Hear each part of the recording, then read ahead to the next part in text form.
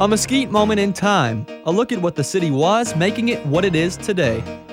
Our growth and progress did not go unnoticed, to say the least, by outsiders all over the state and the country as well. This phenomenon proved to be true in February 1956 when Mayor J.B. Andrews, along with City Manager C.J. Griggs and the Chamber of Commerce president, directed a bus tour of 40 people to view the new developments, shopping centers, future development sites, and future school sites in progress. The spectators were in awe at how Mesquite had changed so much in a mere 5 years. By mid-1956, City Manager C.J. Griggs released an estimate that placed Mesquite's population at 10,000. Griggs also made mention that the number of municipal water customers had grown nearly 100% in just a year's time. Also, the water consumption for the city of Mesquite had reached the 1 million gallon a day mark for the first time.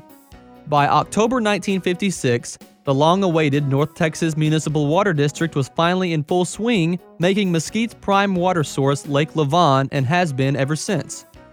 The school situation continued to cause headaches even into the 1956-57 school year. Enrollment sat at 3,000 in September, which was 2 times larger than Mesquite's entire population only 6 years prior in 1950. Classroom shortages prompted city and school leaders to devise a plan to accommodate students. They partnered with Syntex Corp, who were the developers of the vast subdivisions in the Casa View Heights area.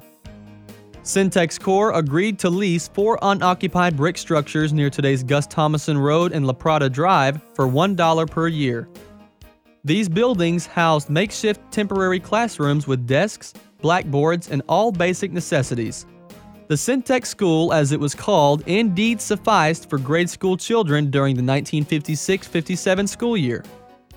Later on, many students recalled the experience as unique and novel. No sense of deprivation by city leaders who were still scrambling around trying to calm the congestion.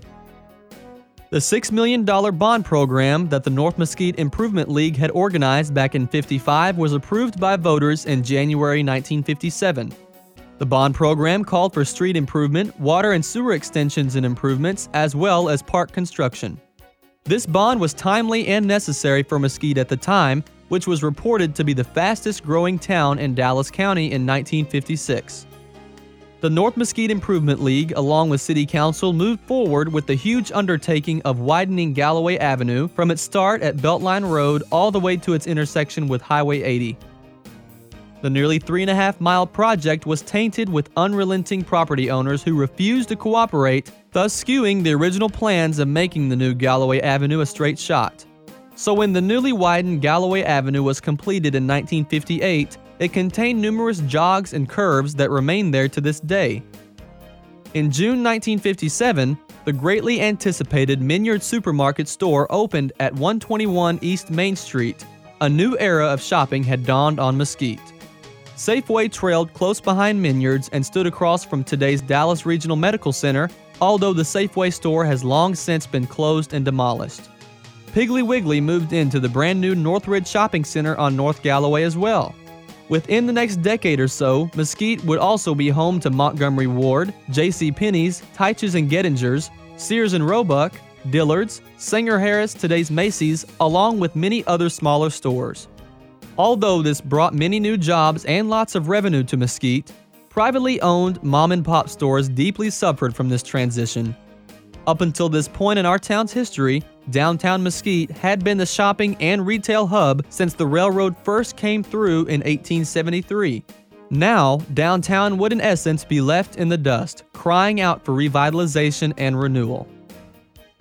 In the fall of 1957, Mesquite ISD opened up 2 more needed facilities that still serve our community. Frank B. Agnew Junior High, which was named after a member of the Mesquite High School faculty at the time and had served as a classroom teacher, principal, and superintendent from 1936 to 1938 for Mesquite ISD.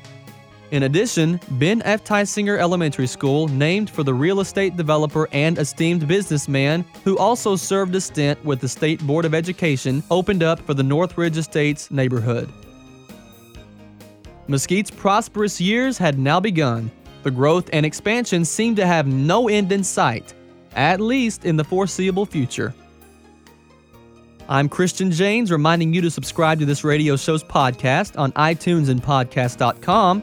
and to join 88.5 FM next week for another historical tidbit from a Mesquite moment in time.